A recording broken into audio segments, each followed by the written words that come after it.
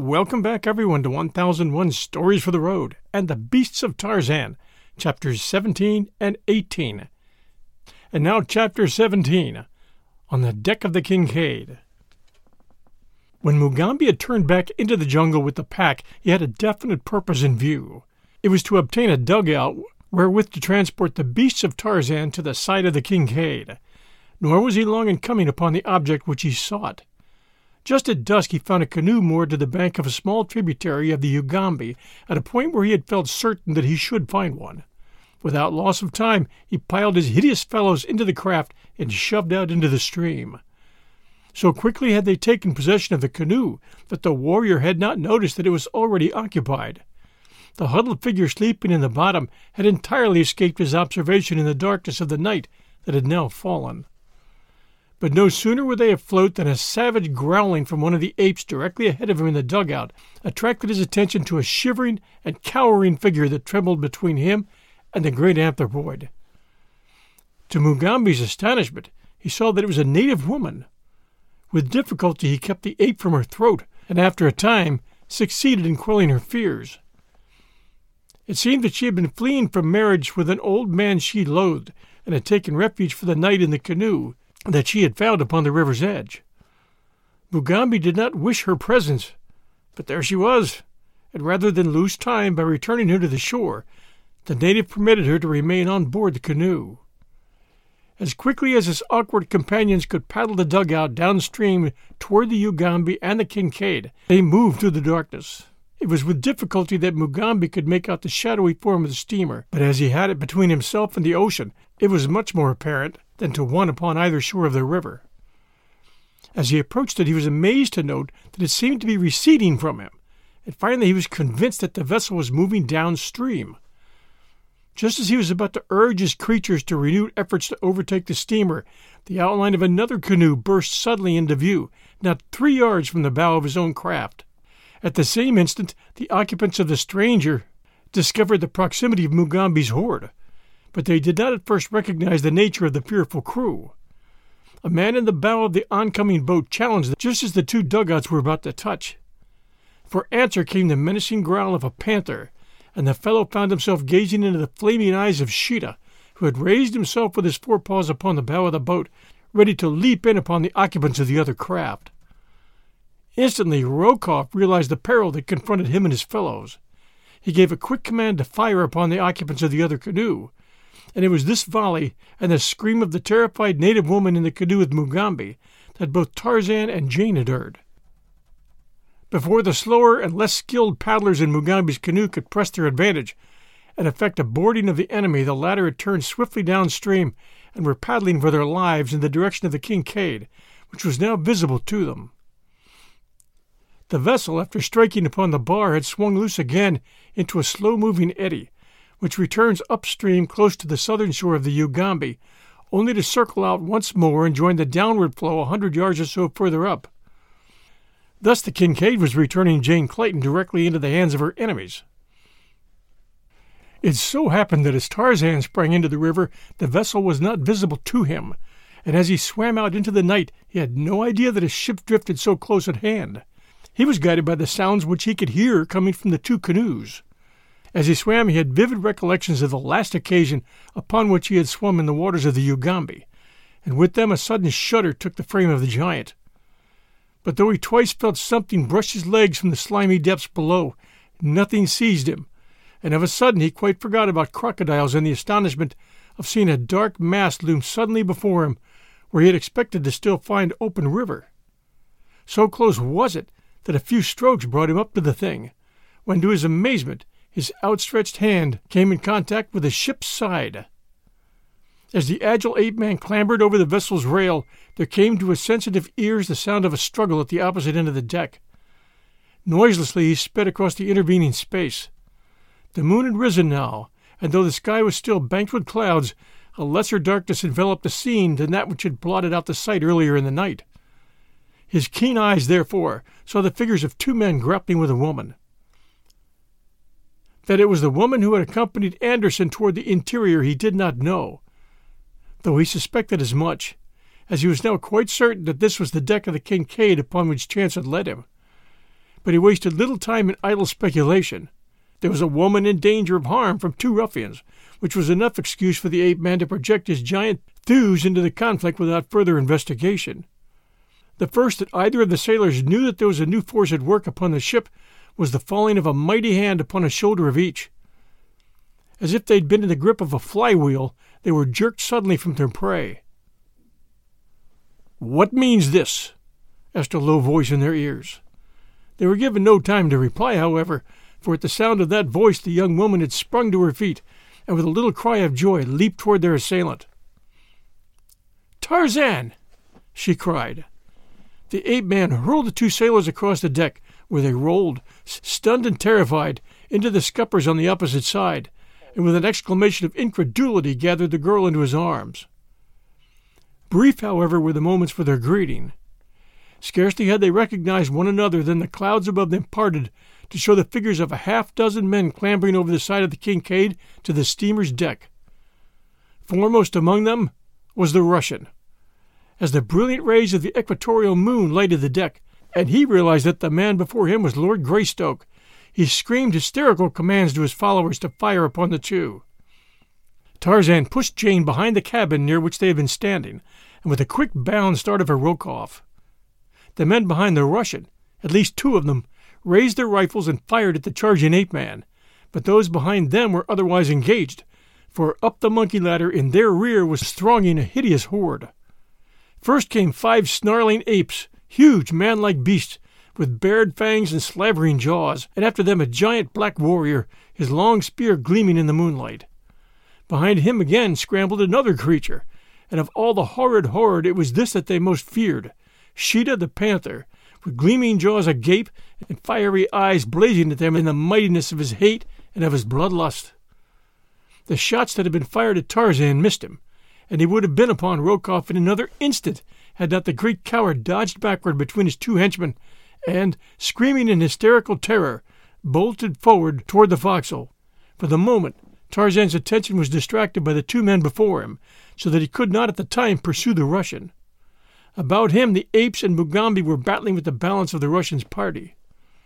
Beneath the terrible ferocity of the beasts, the men were soon scampering in all directions, those who still lived to scamper, for the great fangs of the apes of Akut and the tearing talons of Sheeta already had found more than a single victim.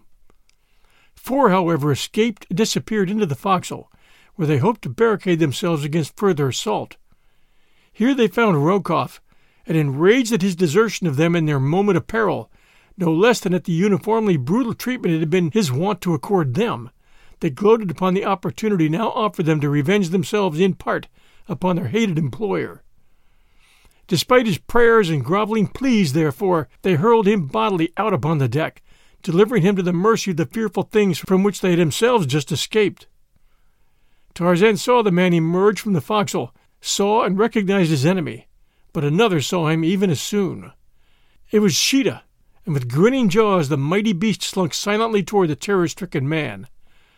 When Rokoff saw what it was that stalked him, his shrieks for help filled the air, as with trembling knees he stood, as one paralyzed, before the hideous death that was creeping upon him. Tarzan took a step toward the Russian, his brain burning with a raging fire of vengeance. At last he had the murderer of his son at his mercy. He had the right to avenge. Once Jane had stayed his hand that time that he sought to take the law into his own power and mete to Rokoff the death that he had so long merited. But this time none should stay him. His fingers clenched and unclenched spasmodically as he approached the trembling Russian, beast-like and ominous as a brute of prey. Presently he saw that Sheeta was about to forestall him, robbing him of the fruits of his great hate. He called sharply to the panther, and the words, as if they had broken a hideous spell that had held the Russian, galvanized him into sudden action. With a scream he turned and fled toward the bridge. After him pounced Sheeta the panther, unmindful of his master's warning voice. Tarzan was about to leap after the 2 when he felt a light touch upon his arm. Turning, he felt Jane at his elbow. "Do not leave me," she whispered. "I am afraid." Tarzan glanced behind her. All about were the hideous apes of Akut. Some even were approaching the young woman with bared fangs and menacing guttural warnings. The ape-man warned them back. He had forgotten for the moment that these were but beasts, unable to differentiate his friends and his foes. Their savage natures were roused by their recent battle with the sailors, and now all flesh outside the pack was meat to them. Tarzan turned again toward the Russian, chagrined that he should have to forego the pleasure of personal revenge, unless the man should escape Sheeta. But as he looked, he saw that there could be no hope of that. The fellow had retreated to the end of the bridge, where he now stood trembling and wide-eyed, facing the beast that moved slowly toward him. The panther crawled with belly to the blanking, uttering uncanny mouthings. Rokoff stood as though petrified, his eyes protruding from their sockets, his mouth agape, and the cold sweat of terror clammy upon his brow. Below him, upon the deck, he had seen the great anthropoids, and so had not dared to seek escape in that direction. In fact, even now one of the brutes was leaping to seize the bridge rail and draw himself up to the Russian's side. Before him was the panther, silent and crouched. Rokoff couldn't move. His knees trembled. His voice broke in inarticulate shrieks. With a last piercing wail he sank to his knees, and then Sheeta sprang. Full upon the man's breast the tawny body hurtled, tumbling the Russian to his back. As the great fangs tore at the throat and chest, Jane Clayton turned away in horror. But not so Tarzan of the Apes. A cold smile of satisfaction touched his lips. The scar upon his forehead that had burned scarlet faded to the normal hue of his tanned skin and disappeared. Rokoff fought furiously, but futilely, against the growling, rending fate that had overtaken him. For all his countless crimes, he was punished in the brief moment of the hideous death that claimed him at last. After his struggles ceased, Tarzan approached, at Jane's suggestion, to wrest the body from the panther and give what remained of a decent human burial. But the great cat rose snarling above its kill, threatening even the master it loved in its savage way, so that rather than kill his friend of the jungle, Tarzan was forced to relinquish his intentions. All that night Sheeta, the panther, crouched upon the grisly thing that had been Nicholas Rokoff. The bridge of the Kincaid was slippery with blood. Beneath the brilliant tropic moon the great beast feasted until, when the sun rose the following morning, there remained of Tarzan's great enemy only gnawed and broken bones. Of the Russians' party, all were accounted for except Polvich. 4 were prisoners in the Kincaid's forecastle. The rest were dead. With these men, Tarzan got up steam upon the vessel, and with the knowledge of the mate, who happened to be one of those surviving, he planned to set out in quest of Jungle Island. But as the morning dawned, there came with it a heavy gale from the west, which raised a sea into which the mate of the Kincaid dared not venture. All that day the ship lay within the shelter at the mouth of the river. For, though night witnessed a lessening of the wind, it was thought safer to wait for daylight before attempting the navigation of the winding channel to the sea. Upon the deck of the steamer, the pack wandered without let or hindrance by day, for they had soon learned through Tarzan and Mugambi that they must harm no one upon the Kincaid. But at night they were confined below. Tarzan's joy had been unbounded when he learned from his wife that the little child who had died in the village of Maganwazam was not their son. Who the baby could have been, or what had become of their own, they could not imagine, and as both Rokoff and Polvich were gone, there was no way of discovering. There was, however, a certain sense of relief in the knowledge that they might yet hope. Until positive proof of the baby's death reached them, there was always that to buoy them up. It seemed quite evident that their little Jack had not been brought aboard the Kincaid. Anderson would have known of it had such been the case, but he had assured Jane time and time again that the little one he had brought to her cabin the night he aided her to escape was the only one that had been aboard the Kincaid since she lay at Dover. We'll return with Chapter 18, Polvich Plots Revenge, right after these sponsor messages. And now Chapter 18, Polvich Plots Revenge.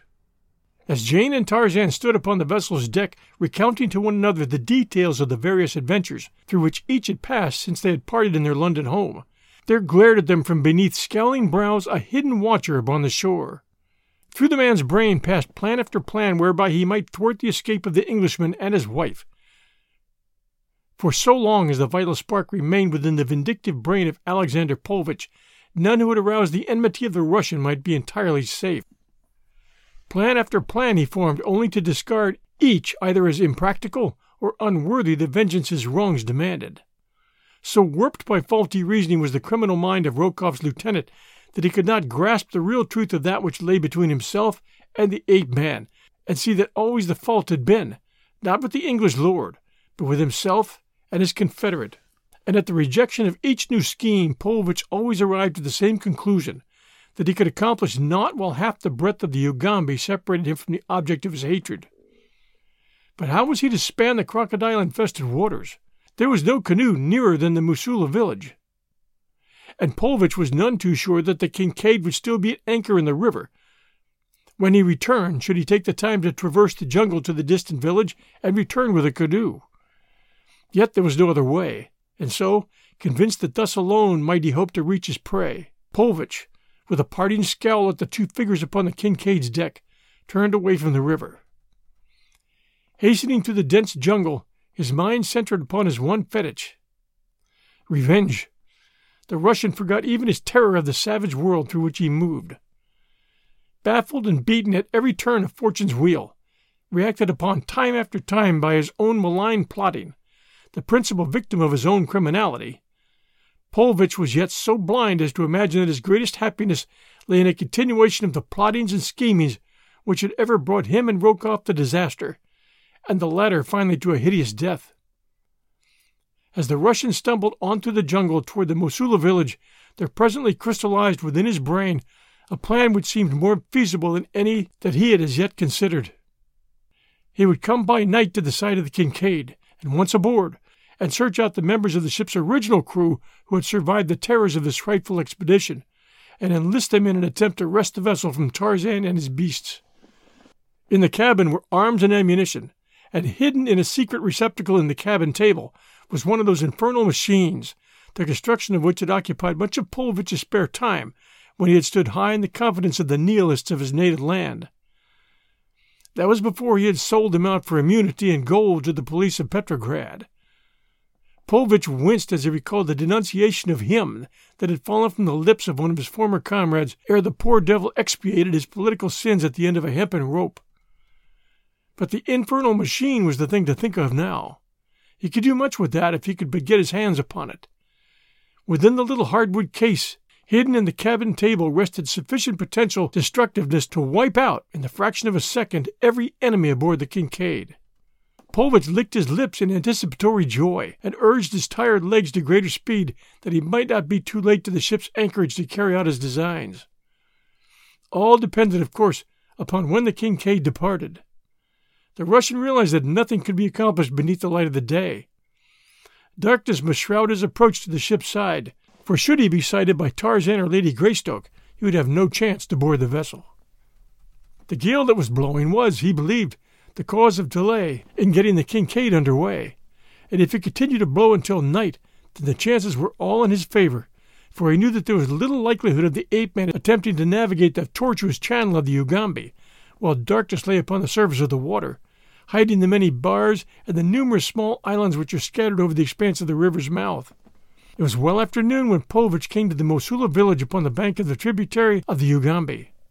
Here he was received with suspicion and unfriendliness by the native chief who, like all those who came in contact with Rokoff or Paulvitch, had suffered in some manner from the greed, the cruelty, or the lust of the two Muscovites. When Paulvitch demanded the use of a canoe, the chief grumbled a surly refusal and ordered the white man from the village. Surrounded by angry, muttering warriors who seemed to be but wanting some slight pretext to transfix him with their menacing spears, the Russian could do naught else than withdraw.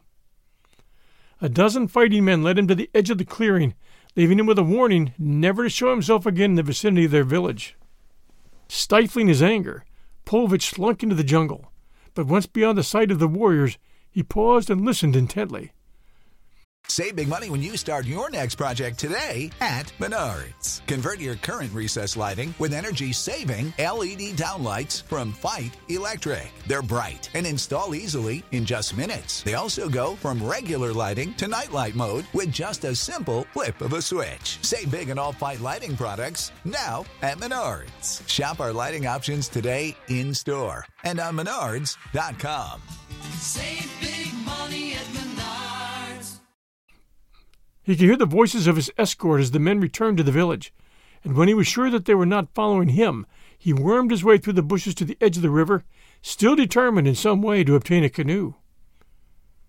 Life itself depended upon his reaching the Kincaid and enlisting the survivors of the ship's crew in his service, for to be abandoned here amidst the dangers of the African jungle, where he had won the enmity of the natives, was, he well knew, practically equivalent to the sentence of death. A desire for revenge acted as an almost equally powerful incentive to spur him into the face of danger to accomplish his design, so that it was a desperate man that lay hidden in the foliage beside the little river, searching with eager eyes for some sign of a small canoe, which might be easily handled by a single paddle. Nor had the Russian long to wait before one of the awkward little skiffs came in sight upon the bosom of the river. A youth was paddling lazy out into midstream from a point beside the village. When he reached the channel, he allowed the sluggish current to carry him slowly along, while he lolled indolently in the bottom of his crude canoe. All ignorant of the unseen enemy upon the river's bank, the lad floated slowly down the stream, while Pulvich followed along the jungle path a few yards behind him. A mile below the village, the black boy dipped his paddle into the water and forced his skiff toward the bank.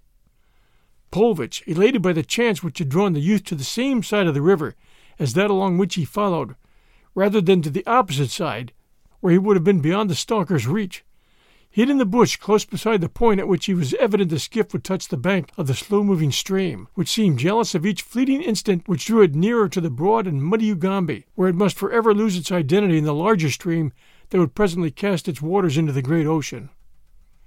Snake-like, amidst the concealing foliage, lay the malevolent Russian. Cruel, shifty eyes gloated upon the outlines of the coveted canoe, and measured the stature of its owner, while the crafty brain weighed the chances of the white man should physical encounter with the black become necessary. Only direct necessity could drive Alexander Pulvich to personal conflict, but it was indeed dire necessity which goaded him on to action now. There was time, just time enough, to reach the Kincaid by nightfall. Would the young native never quit his skiff? Pulvich squirmed and fidgeted. The lad yawned and stretched. With exasperating deliberateness, he examined the arrows in his quiver, tested his bow, and looked to the edge upon the hunting knife in his loincloth. Again he stretched and yawned, glanced up at the river bank, shrugged his shoulders, and lay down in the bottom of his canoe for a little nap before he plunged into the jungle after the prey which he had come forth to hunt. Pulvich half rose, and with tensed muscles stood glaring down upon his unsuspecting victim. The boy's lids drooped and closed. Presently his breast rose and fell to the deep breaths of slumber. The time had come. The Russian crept stealthily nearer. A branch rustled beneath his weight, and the lad stirred in his sleep. Pulvich drew his revolver and leveled it upon the native. For a moment he remained in rigid quiet, and then again the youth relapsed into undisturbed slumber. The white man crept closer. He could not chance a shot until there was no risk of missing. Presently he leaned close above the Mosula. The cold steel of the revolver in his hand insinuated itself nearer and nearer to the breast of the unconscious lad. Now it stopped but a few inches above the strongly beating heart. But the pressure of a finger lay between the harmless boy and eternity. The soft bloom of youth still lay upon the brown cheek. A smile half parted the beardless lips. Did any qualm of conscience point its disquieting finger of reproach at the murderer? To all such was Alexander Pulvich immune. A sneer curled his bearded lip as his forefinger closed upon the trigger of his revolver. There was a loud report. A little hole appeared above the heart of the sleeping boy, a little hole about which lay a blackened rim of powder-burned flesh. The youthful body half rose to a sitting posture.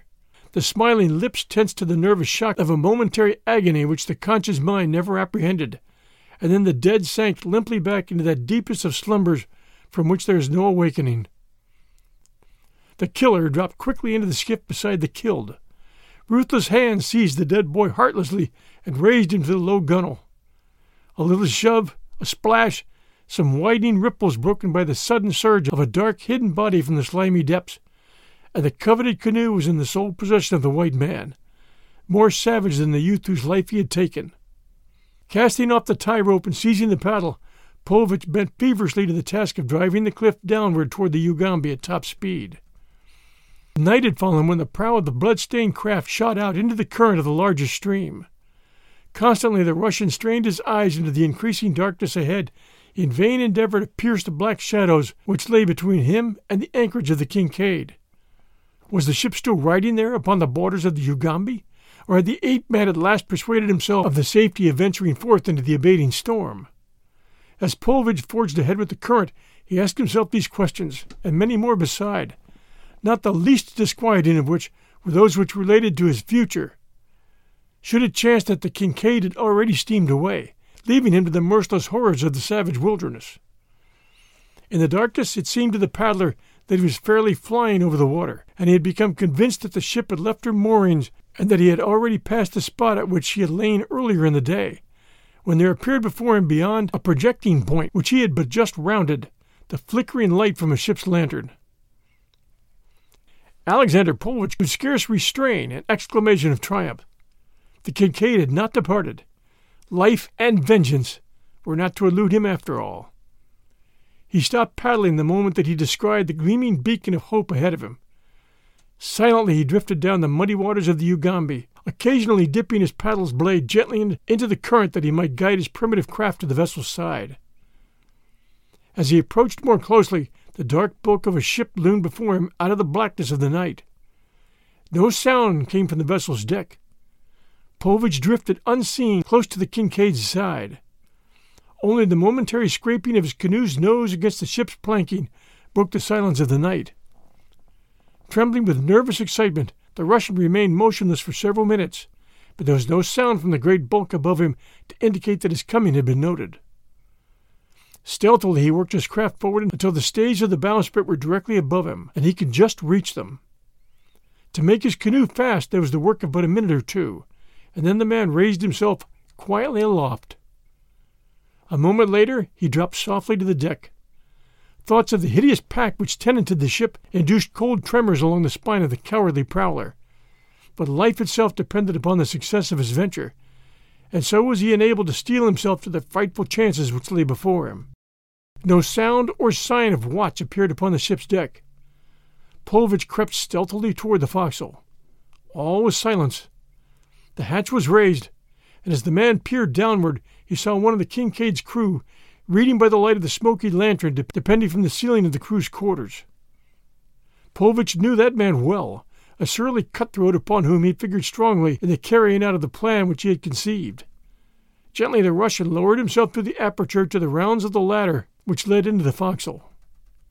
He kept his eyes turned upon the reading man, ready to warn him to silence the moment that the fellow discovered him, but so deeply immersed with the sailor in the magazine that the Russian came, unobserved, to the forecastle floor. There he turned and whispered the reader's name. The man raised his eyes from the magazine, eyes that went wide for the moment as they fell upon the familiar countenance of Rokov's lieutenant, only to narrow instantly in a scowl of disapproval. "The devil! Where did you come from? We all thought you were done for and gone when you ought to have gone a long time ago. His lordship will be mighty pleased to see you." Paulvitch crossed to the sailor's side. A friendly smile lay upon the Russian's lips, and his right hand was extended in greeting, as though the other might have been a dear and long-lost friend. The sailor ignored the proffered hand, nor did he return the other's smile. "I've come to help you," explained Paulvitch. "I'm going to help you get rid of the Englishman and his beasts. Then there will be no danger from the law when we get back to civilization. We could sneak in on them while they sleep. That is Greystoke, his wife, and that black scoundrel Mugambi. Afterward it will be a simple matter to clean up the beasts. Where are they?" "They're below," replied the sailor. "But just let me tell you something, Paulvitch. You haven't got no more show to turn us men against the Englishman than nothing. We had all we wanted of you and that other beast. He's dead, and if I don't miss my guess a whole lot, you'll be dead too before long. You two treated us like dogs, and if you think we got any love for you, you better forget it." "You mean to say that you're going to turn against me?" demanded Paulvitch. The other nodded, and then after a momentary pause, during which an idea seemed to have occurred to him, he spoke again. "Unless," he said, "you can make it worth my while to let you go before the Englishman finds you here." "You wouldn't turn me away in the jungle, would you?" asked Paulvitch. "Why, I'd die there in a week." "You'd have a chance there," replied the sailor. "Why, if I woke my mateys here, they'd probably cut your heart out." It's mighty lucky for you that I'm the one to be awake now, and not them." "You're crazy," cried Pulvich. "Don't you know that the Englishman will have you all hanged when he gets you back before the law, where the law can get hold of you?" "No, he won't do nothing of the kind," replied the sailor. "He told us as much, for he says that there wasn't nobody to blame but you and Rokoff. The rest of us was just tools. See?" For half an hour the Russian pleaded or threatened as the mood seized him. Sometimes he was upon the verge of tears, and again he was promising his listener either fabulous rewards or condign punishment, but the other was obdurate. He made it plain to the Russian that there were but two plans open to him.